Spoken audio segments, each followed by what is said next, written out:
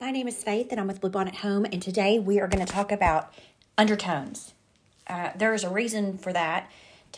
This morning, I did an exterior color consultation, and one of the things that I have to remind my clients about is that even though it's cloudy and dark outside, it's okay to pull paint colors in that type of lighting, which is what we have today. It's cloudy and kind of just hazy and a little bit yucky looking, but it's not raining. You'll find that when the sun is coming down or there's a storm, the undertones and the colors might seem stronger, and that's normal. What I don't want is that the undertones and the color comes out too strong when it's sunny out, because that's not what you're trying to do. So when you're trying to pick undertones for your home, for interiors, let's start there. You always want to make sure that you have your control group. And let me explain what a control group is. For interiors, that would be your wood trim. So if your trim is white, whatever shade of white it is, that is the paint chip that you need.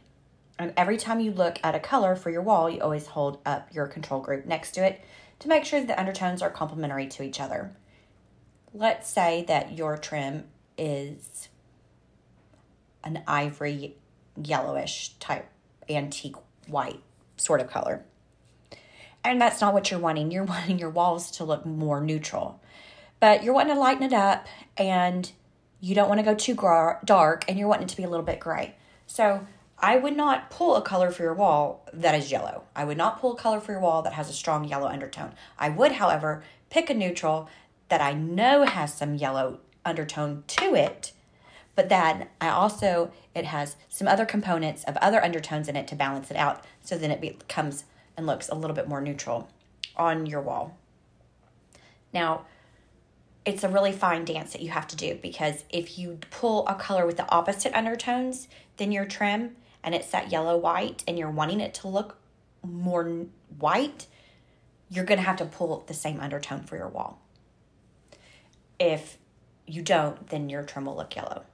So you can't pull a wall color that has gray if your trim is yellowish.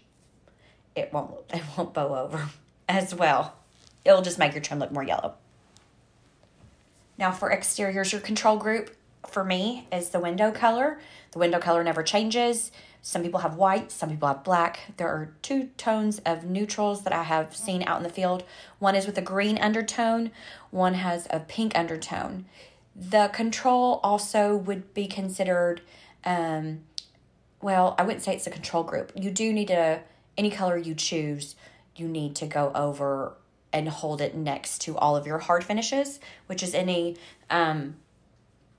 stone, brick, masonry, tile work, anything of that nature, countertops. You'll want to hold your control group and the swatch that you're looking at to consider together against those things. But your control group that you pull for the exterior will be your window color, and for the interior will be your trim color. If you don't do that, you have a high rate of being displeased with the color that you pull, because that is the biggest mistake people make when pulling their paint colors. They don't have their control group, and then when they paint their walls or paint the exterior, it doesn't look like what they had in their head, because they didn't take in consideration the things that were not changing. You cannot pick color from that fan deck. It's not going to be accurate. The color itself on the fan deck is accurate. Your eye, looking at that little bitty tiny little thumb-sized picture of a color to being 20 feet tall, is going to look completely different. I have over 30 plus years of experience doing this. My 7th grade science fair project was how paint colors change under incandescent, fluorescent, and natural lighting. My dad's been in the paint industry his whole life. My mom worked for a designer. Everything I know and I've learned has been instilled in me from growing up. So I'm saying this with kindness and care, and just encouraging y'all to proceed with caution. When y'all are wanting to pick a paint color, there's a few things you need to know about the undertones. One, either you need to go with the same undertone, or two, you need to go with the opposite undertone. When do you do that? You go with the same undertone when you're wanting to downplay what you have. You're trying to not make it look as pink or as yellow or as blue. But when you do that, you don't go straight hardcore for that color. You find a color that you want in the neutral zone, and then you pull back a little bit and find one that has a little bit of that undertone in it, but not as heavy. And just keep playing with it till you find what looks right with your control group, in your lighting, in your setting.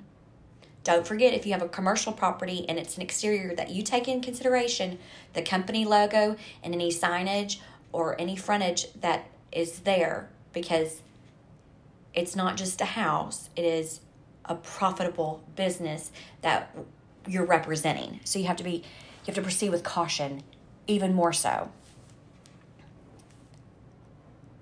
There's just a lot of information to cover with the undertones, and I don't want to be repetitive from information that I've already talked about previously in other episodes.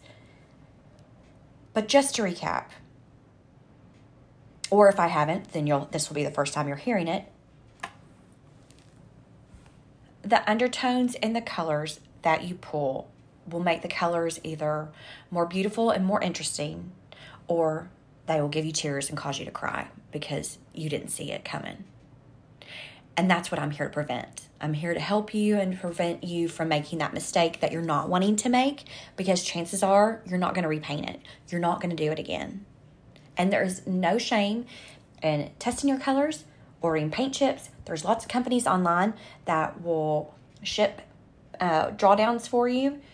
I have resources on my website, which is www.bluebonnethome.net. You can go to that and research any resources that you might need. Just don't forget that when you are doing exteriors, you need to proceed with more caution than you do if it's an interior, because everybody's going to see your mistake. And we don't want that to happen. Particularly if it's a commercial property and you've got thousands of people seeing it all day long. You want to be very careful with your choices. My name is Faith. I'm with Blue Bonnet Home. I hope this helps you out when you are picking your paint colors. Proceed with caution with those undertones. Paint on.